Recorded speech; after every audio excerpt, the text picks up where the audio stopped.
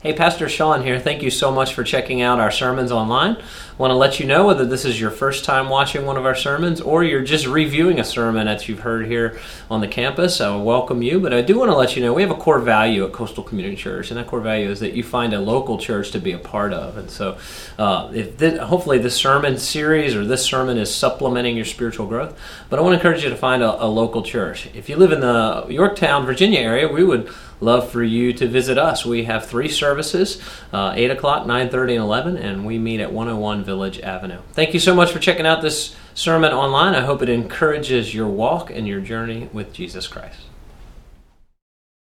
Turn with me to Romans chapter 1. If you have your Bible, Romans chapter 1, that's where we're going to jump in this morning. And if you don't have a Bible, there's probably one in a chair in front of you. If you don't own a Bible and you promise to take that one with you and read it from time to time, preferably every day, okay, that's our gift to you because we'd love for you to have a copy of the Word of God and read it on a regular basis. I want to start with a question this morning. When I say the word peace, what comes to your mind? When I say peace, what does that look like for you? What in your life would you change in order to have peace? You know, we're coming up on the Christmas season. One of my favorite lines of the birth of Christ is in Luke chapter 2 when the angels show up to the shepherds and they make a declaration of the coming Messiah, and in that declaration they say peace on earth and what? Some of you know, goodwill towards men, right? It's part of the coming of the Messiah. It's part of the gospel message is that there's peace. But my question is, what does it mean to you? I remember when all my kids were running around like little ankle biters, right? And some of y'all know about that. You're in the middle of that. And I remember when the word peace came to my mind, I was like, man, when they're all finally in bed, and you had that hour before you could no longer hold your eyelids open, right? It was just an hour in your home of peace where you could do kind of whatever you wanted. You could watch TV or read or, or whatever. And like, man, that was peaceful. Maybe it's your house. It's maybe peace would come when all the kids finally made it home, right? That's I'm on the other edge right now where they're teenagers, they're out driving, and you're like, man, and when they finally get home, I'll rest easier. There'll be peace. Maybe it's that moment, those few moments when you and your spouse finally don't argue. There'll just be one evening in your home where nobody was arguing. Maybe that would bring peace to you. Maybe that's where you are. Maybe you're sitting here this morning and you're single and you're like, you know what, I would love for the holidays to come and I just have somebody that cares about me. I'd be dating or I'd be engaged or even have a spouse. Like that would bring peace to me. Or maybe you're here this morning and you're like, man, if I could just offload some debt. I've acquired this debt and the debt is getting in the way of my dreams, my financial dreams. And man, if I could just offload the debt, man, that would bring peace. Maybe you're here this morning and there's a burden of guilt, of shame in your life because of a sin in the past or a sin that you currently struggle with, and you've never talked to anyone about it. The abortion you had, or the addiction that you struggle with, or the affair that no one knows about, or the same-sex attraction or the gender confusion that you struggle with, and nobody knows these things. And if you could just tell one person and they could journey with you, that might bring peace. And so at the heart of the Christmas story, which is where we're heading, I know it's a little early for Christmas, but there's the declaration of peace on earth and goodwill towards men. Yet so many of us, we go through this life with what seems like so little peace in our hearts and in our minds.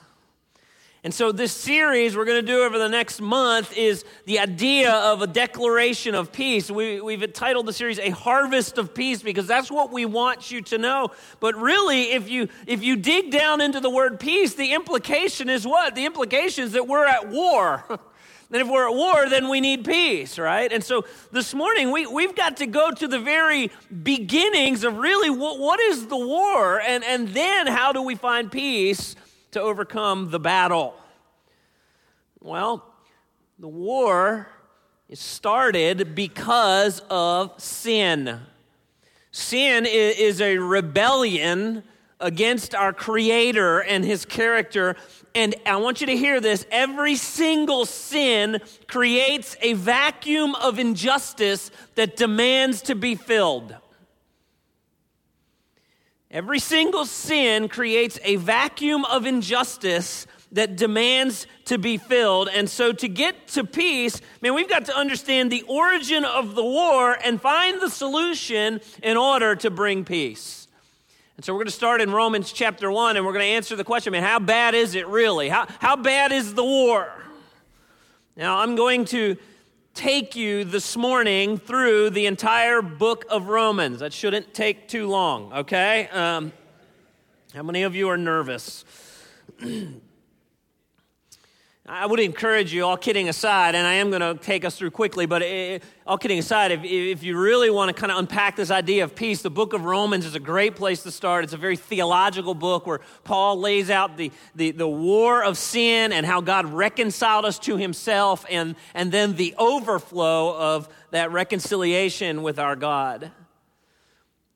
But I want you to unpack in your mind what I've already kind of laid out, right? So here's the idea, right? So if Romans is going to let us know right from the beginning, Romans 1, that we're born into sin. And since we are born into sin, that means every one of us is a sinner. And therefore, we go through life either creating injustices when we sin against someone else or receiving injustices when people sin against us. So we all go through life with this heart, with vacuums of injustice that demand to be filled, yes? Right? I hope you know what I mean. Like, man, I've been sinned against, and man, I'm so angry, I'm struggling with this. Or the blind spot for most of us is that we sin against others, and therefore we're creating injustices in the hearts of others as we go.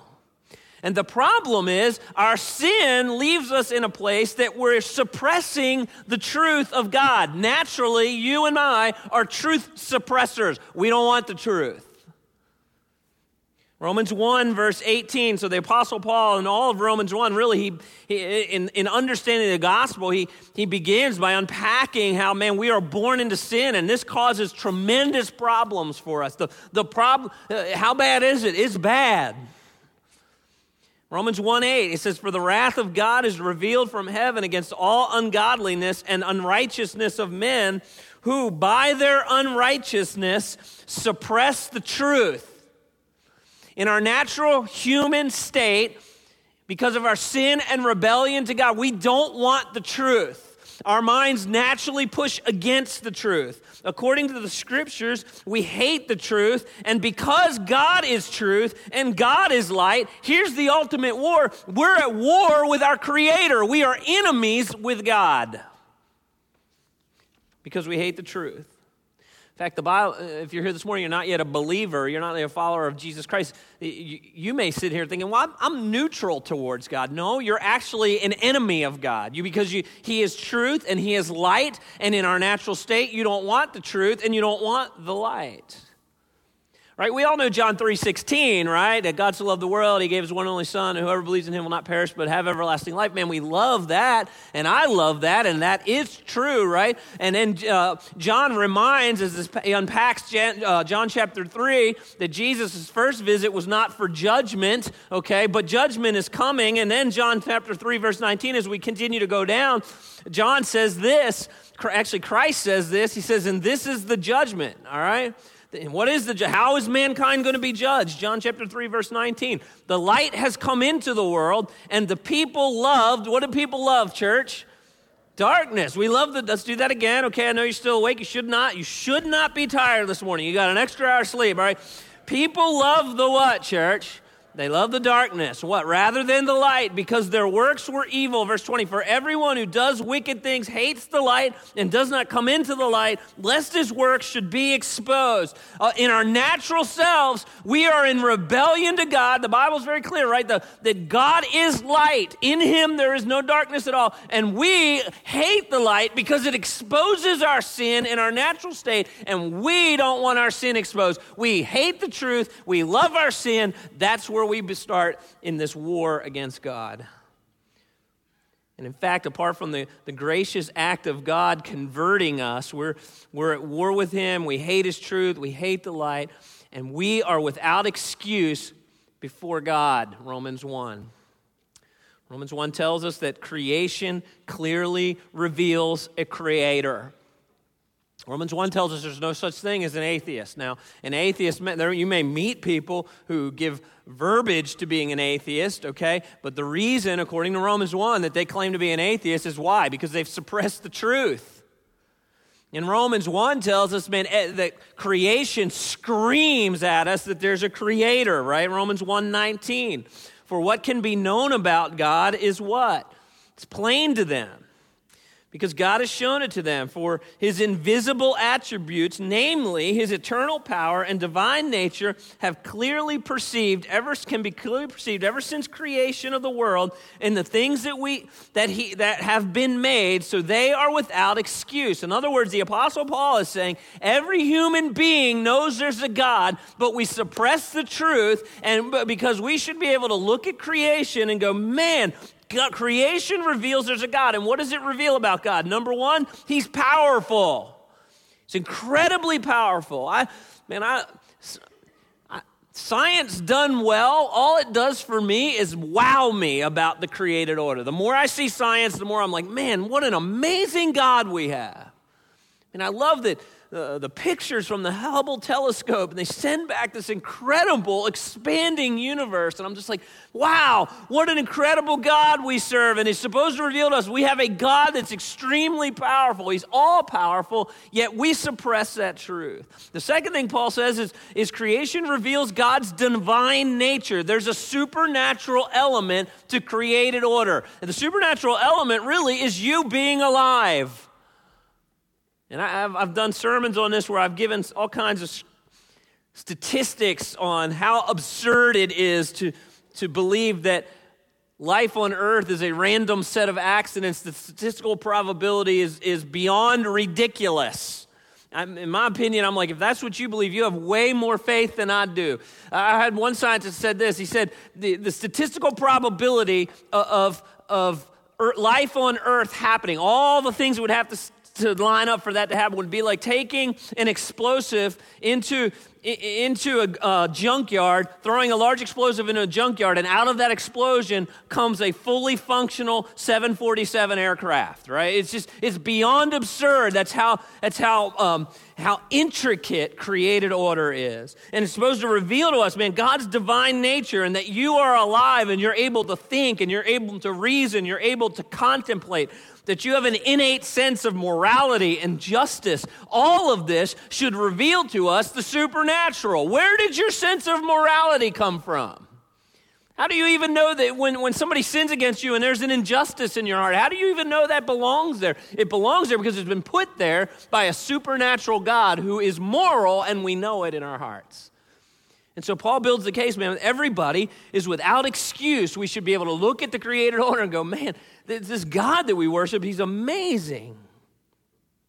And so we're at war with God. How bad is it? We're at war with God. And so Romans 1, Paul continues to unpack this idea that God then looks at sinful human beings and he turns them over to their sinful nature and their desires and their brokenness.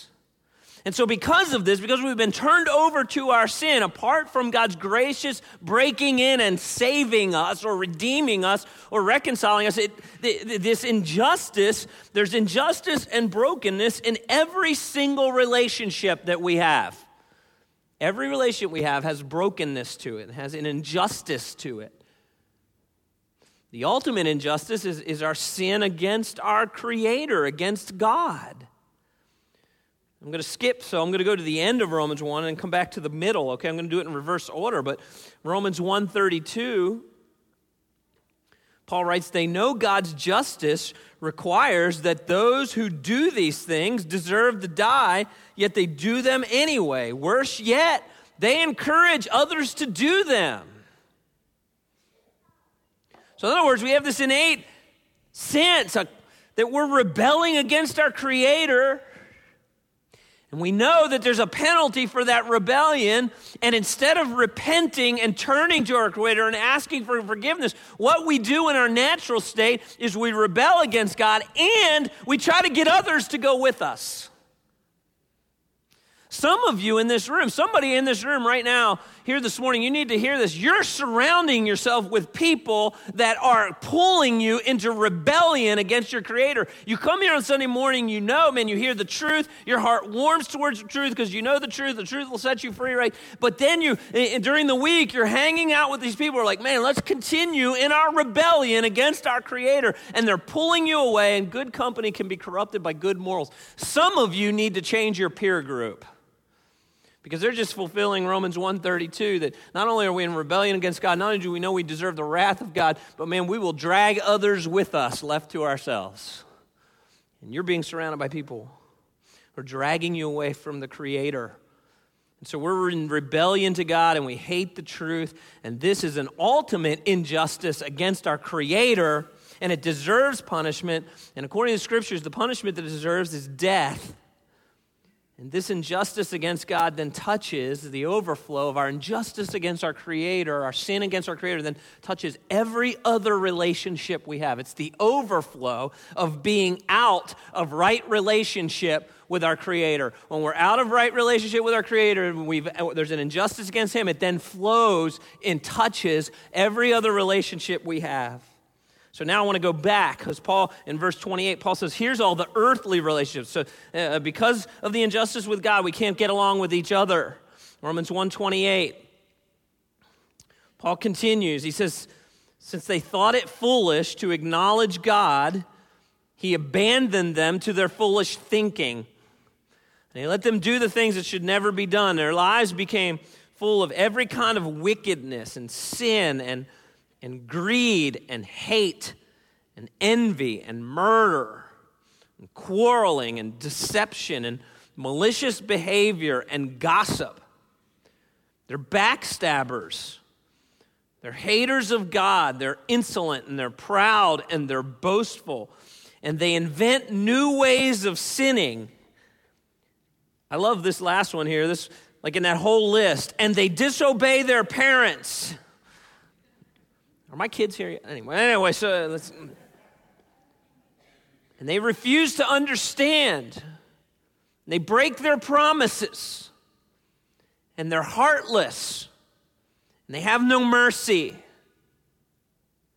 And that's our natural response to one another because of our broken relationship with our Creator. Our natural response is then to just do evil and to be uncaring and to be unmerciful and to be gossips and to backstab and to disobey the authorities that God has rightly placed over us. And every injustice that you have ever suffered or that you have ever given is a result of your sin against God that then overflows and touches every relationship that you have. And so let me go back to point one, the question I asked. How bad is it? How bad is the human condition? It's catastrophic. It's catastrophic. And so how on earth can we expect to have peace on earth? How can we have a harvest of peace?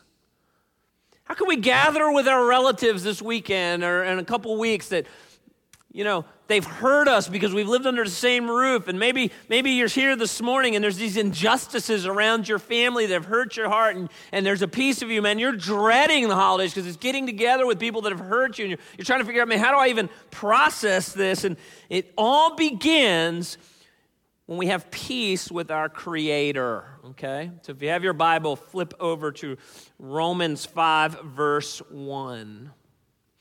Paul spends 3 chapters, essentially, in Romans 1, 2, and 3, talking about how catastrophic the human condition is, and that we can kind of try to stand before our Creator in our own thinking and our own right standing, and he tears each of these down. And then in Romans chapter 4, he talks about how we are saved by grace through faith and how Abraham was a model for us. And then in Romans 5, verse 1, Paul says that we have peace with God, and this peace has been freely given to us. And so Paul writes in Romans 5, verse 1, therefore, since we have been justified by faith, guess what? We have peace with God through our Lord Jesus Christ. And so this is the message, in a nutshell, this is the message of the gospel. Now let me start with one word here. Okay, the first word I want to start with is the word justified. What does it mean to be justified? To be justified means that you have been declared righteous by grace through faith.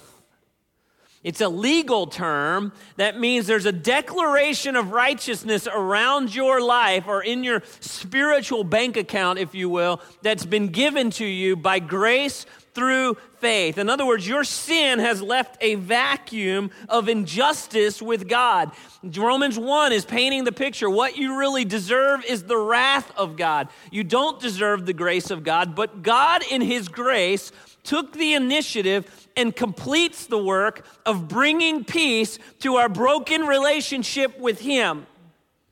The Bible word for this is reconciled. You have been reconciled. You are now in right relationship by grace through faith because the righteousness of Jesus Christ, his good works, if you will, here on earth, have been granted to you by grace through faith. And so one of the things that I talk about frequently at Coastal is the person and the work of Jesus. The person and the work of Jesus saves us from the wrath that we justly deserve because of our rebellion against our Creator. And this person and this work of Jesus, it doesn't just save us from the injustices, but it's also in our broken relationships with one another, we can look at the gospel message, we can look at the life of Christ, and we as believers grow to be more like Christ, we can apply that to the broken relationships around us. So let me unpack this for a minute. What's the person of Jesus? Well, Jesus is the Son of God. He's God in flesh, right?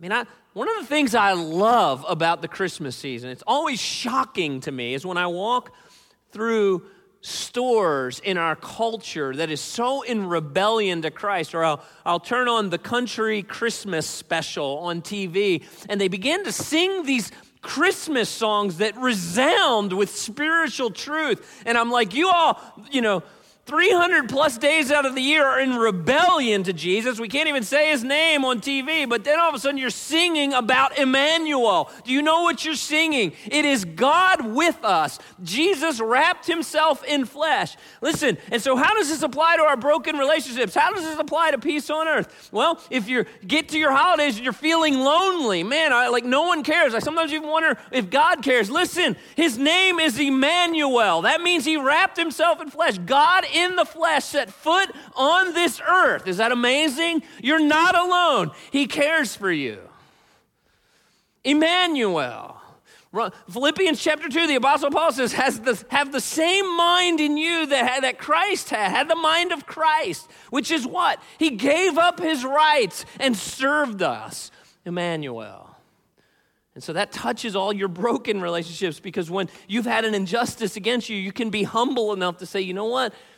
I need to have the mind of Christ, who could have given me what I deserved, which was wrath, but instead he took on flesh. Jesus is more than a prophet. He's more than a teacher. He's the God-man. That's the person of Christ. And what's his work? Well, he was perfect. He lived a perfect life. Every moment, every second of the life of Christ, he lived in perfect relationship, which means he never let a debt of injustice. Nowhere in any of his relationships was the vacuum of the debt of injustice against his Father or against humanity. Nobody owed Jesus anything. He was perfect. And he died, but he died a substitutionary death. He was obedient to the will of the Father. He died the perfect death where the wrath of God for your sins and my sins was poured out on Christ so that the vacuum of injustice that we have against our Creator could be filled. In other words, our sin has been justly paid for, not by you or me, but by our substitutionary atonement of Jesus Christ. The church word for this, the Bible word for this found in 1 John is the word propitiation, where your sin has been paid for, but it wasn't paid for by you and by me, it was paid for by God's Son, Jesus Christ. And the work of Christ continues that they laid him in a grave and he rose again, authenticating his claims and vanquishing the enemies of our sin, including death. So we can apply that message to our hearts. We can think the way Christ thought when there's an injustice against us. We can humble ourselves. And we can be made right with God. The word peace, we can be reconciled. And how do we do that? We're reconciled with our Creator when we repent of our sin and we believe in God's gift of salvation. We believe that Jesus is who he said he was. We believe Jesus died on the cross to pay a penalty that your sin and my sin deserve. You believe that Jesus rose again by the power of God. And this incredible gift of God is not earned by works, but in injustice has been covered by God. Why? Because it pleased God to cover the injustice. I want you to think about that. Your injustice against your Creator has been covered. Why? Because it pleased God to do so. And so when we repent of our sin and we believe in the person and work of Christ, I've got really good news for you. You're no longer an enemy of God. You've been declared righteous. You've been declared perfect because of the works of Jesus. And since you are no longer an enemy of God, the Scriptures now declare you are now friends with God because God loved us even when we were still sinners. Isn't that great news? So what we deserve is the wrath of God, but God in his mercy and his grace has granted forgiveness. He's filled the gap of injustice. Why? Because it pleased him to do so. When we turn from our sin, we acknowledge his Savior, who he sent to be our Savior, his Son, Jesus Christ. And in that, we move from enemies to friends. And it's not based on anything that we did.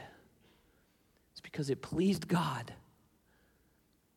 And it pleased his Son to submit to the will of his Father to reconcile us so that we're no longer enemies. This is the great conflict. And the great conflict has been reduced to peace because it pleased God. Colossians 1, the Apostle Paul says it this way in Colossians 1:19, for in him, meaning in Christ, all the fullness of God was pleased to dwell. And through him to reconcile to himself all things, whether on heaven or on earth, making peace by the blood of the cross. And you who once were alienated and hostile in mind, doing evil deeds, he has now reconciled in his body of flesh by his death in order to present you holy and blameless and above reproach before him. Romans 5:1. You've been justified. I bet you didn't know it meant all that, did it? You've been justified, which means we are now at peace with God. The great war, the great conflict is over, and we're at peace. We're free to be in relationship with our Creator by grace through faith. Now, why in the world does this matter? I mean, if we're talking about, how we gather around the dinner table in a few weeks and have a harvest of peace, why in the world does that matter? Well, it matters because once our relationship with our Creator is restored and we see how he restored it by his grace alone, not because we deserved it, because he chose to, now that touches every single relationship that we have. Because now we have the mind of Christ.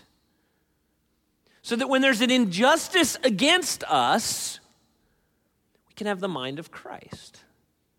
When we create an injustice because we sin against someone else and we're confronted on that sin, we can have the mind of Christ.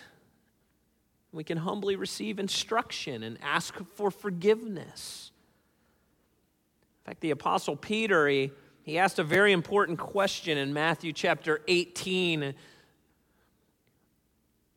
Jesus did some teaching on how we reconcile when we've been sinned against in Matthew 18, the process for healing our broken relationships. And so Peter came after Jesus taught on this. He thought he'd brag a little bit.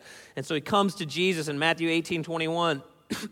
Peter came up to Jesus and said, Lord, how often will I forgive my brother sin against me? And I forgive him. And he says that as many as 7 times. Now you have to understand the culture. Most of the rabbis during this time of Jesus were teaching that if someone sinned against you, you needed to forgive them up to 3 times.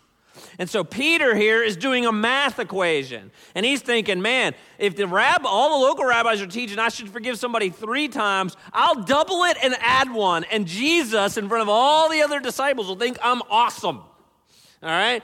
And so he's like, so Jesus, I'm willing to go to 7 times forgiveness. And then Jesus said to him, I do not say to you 7 times, but what, church? You know this. A lot of you know this, right? 70 times 7. And by the way, the idea there is not that that's a math equation. Some of you are like, 490, I got it. You know, that's 491, you're out. Okay, so no, the idea is that as a believer, when you understand how much you've been forgiven, how dare us withhold forgiveness when someone's restoring a relationship? And so then Jesus goes on to tell this fascinating story in Matthew chapter 18. I'm not going to read it, but I just want to tell it to you. And many of you know it, right? So he tells the story. He says it's like a story of a king who decides to settle accounts of all the people that owe him money. And so he gets the first person who owes him essentially, and these numbers are pretty close, right? Essentially owes the king $1 million. And he brings this man before the king, and the king says, listen, it's time for me to settle accounts. You owe me $1 million. And of course, this guy doesn't have it. And so the king says, I'll tell you what, I want you to sell him and sell his family and sell all his possessions, and that will be enough to settle the account. And the man begins to plead. He says, God, king, please forgive me. Give me an opportunity. I can repay the debt. He'll never repay the debt, but he says, if you just give me a chance, I'll repay the debt. Just don't sell my family. Don't sell everything I own. And the king, in his mercy, forgives the debt completely. He says, I'll tell you what, don't worry about it. And he forgives the debt of $1 million. And so the servant to the king, he goes out and he finds another servant to the king. And this other servant to the king, this servant owes him $1. He owes him $1. And he says to the fellow servant, hey, you owe me $1. I want to settle accounts. I want you to pay me my $1 today. And the servant says, I can't do it, but I'm good for it. I'll pay you back. I'll pay you the $1 back. And the servant who had just been forgiven $1 million says, no. And he takes the servant, he throws him into prison. He says, you're going to stay there. You pay me my $1 back. And the other servants, they see this happening, man, and they say, that's not right. They go back to the king, and they say, listen, this is what happened. And the king then takes this servant who he had just forgiven $1 million, and he does what he initially said he was going to do. And as I was reading this over again this morning, I don't have it in your notes or on the slide, but Matthew 18:36, as Jesus finishes this story, actually, it's verse 35, 18:35. He finishes the story by saying, so also my heavenly Father will do to every one of you if you do not forgive your brother from your heart. Whew. I think the application's unmistakable, right? I mean, do I need to apply this? The point is, there's this great conflict. We're in rebellion against our Creator, and our Creator, because of His grace and His mercy, because it pleased Him to do so, He covered our debt through the blood and the sacrifice of His own Son. And so the amount of forgiveness that God has given us has left us as believers in a position to not withhold one iota of forgiveness to our brothers and sisters in Christ. And that can and should include all of those closest to us, including parents and siblings and spouses and children and coworkers and bosses and church members and church leaders. C.S. Lewis said it this way: to be a Christian means to forgive the inexcusable because God has forgiven the inexcusable in you. And so as a Christian, if you're here this morning, you're a Christian, it means that peace has been freely granted to you. So peace can be freely granted. Peace has been freely given to you. That means peace can be freely granted. You know, if you're like me, and I can be like the servant who demanded the $1, man, I'm fantastic at seeing the injustices created against me. I got a clear eye for that one. But I struggle to see the injustice that I bring against others. And so the message of the gospel is, man, salvation is seeing that my incredible debt that I owe to God has been freely forgiven in Christ, and therefore the overflow of the gospel is I become an incredibly humble person towards others. And it helps me consider that maybe, just maybe, I'm approaching my earthly relationships with a blind spot. Maybe I'm part of the problem. Maybe in regards to earthly relationships, it helps me to remember the approach that Jesus took, that he humbled himself to the point of death. And so it helps me to approach all my relationships with humility. And I'm ready to offer free and full forgiveness. Why? Because I've been forgiven much. And now I'm going to run you through the rest of the letter of Romans. Ready? Here we go. Paul paints this very theological picture. It's probably the most theological letter of the New Testament that gives us the theological terms of the gospel of Jesus. But he concludes with incredible practical application. So here's the thumbnail sketch. So once we understand the gospel, we understand we're reconciled, we understand the debt that we owe that's been paid. Chapter 12, Paul says, now, guess what? You're free to be a living sacrifice. You're free to humbly serve others. You're free to love others. You're free to bless those who persecute you. You're free to live at peace with others. Let me ask you something. We live in a culture where we're facing racial divisions. And it's like I feel like we watch the news, we watch the racial divisions unfold in front of us. It's like we don't know what to do. And one of the things I've been preaching when I've touched on in some sermons on racial divisions, I said, man, the hope of racial healing is the gospel message of Jesus Christ. When red and yellow and black and white go, man, I understand the gospel and I have been deeply and freely forgiven. How could I not offer forgiveness to my brothers and sisters in Christ? The church should be on the forefront of leading racial healing because we've been so freely forgiven, yes? And so, man, we can forgive those. We don't have to repay evil for evil, and we can live at peace with others, and we can bless those who have persecuted us. Chapter 12 of Romans.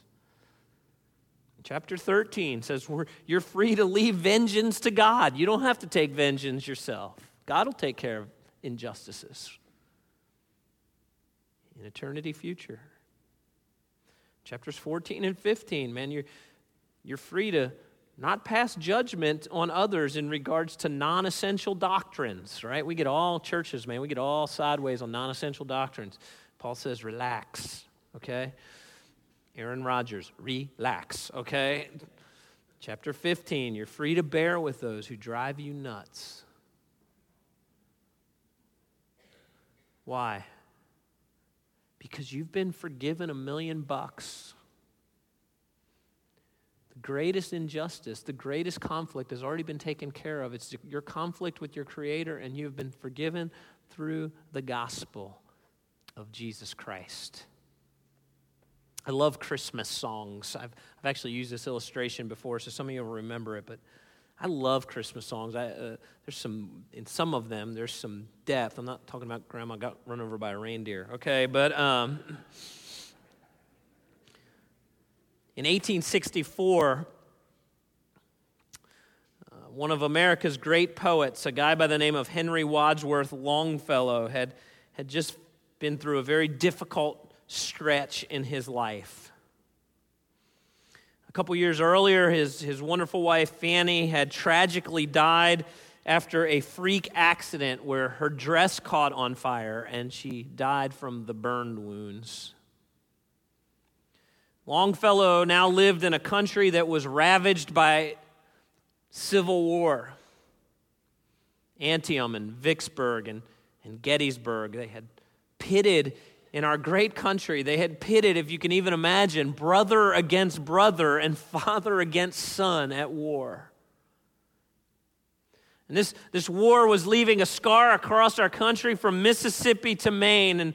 And many soldiers didn't come home for Christmas, and some never returned home. And the poet Longfellow, he sat in Cambridge, Massachusetts, and he was pondering the world in which he lived. And on this particular day, nearing Christmas, he could hear the church bells at the local church ringing out Christmas songs. But here, Longfellow, the widower, was nursing his son Charles back to health. His son had been injured by a Confederate bullet in the Battle of New Hope Church. And he hears these church bells ringing out these Christmas songs of Christmas hope, and Longfellow began to struggle with the message of the angels of Luke chapter 2, verse 14, of peace on earth and goodwill to men. And so Longfellow, ever the poet, but also a Christian, he picked up his pen and he wrote these words.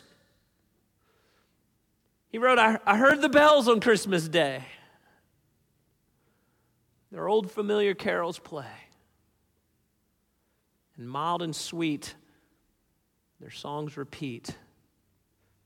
Peace on earth, goodwill to men.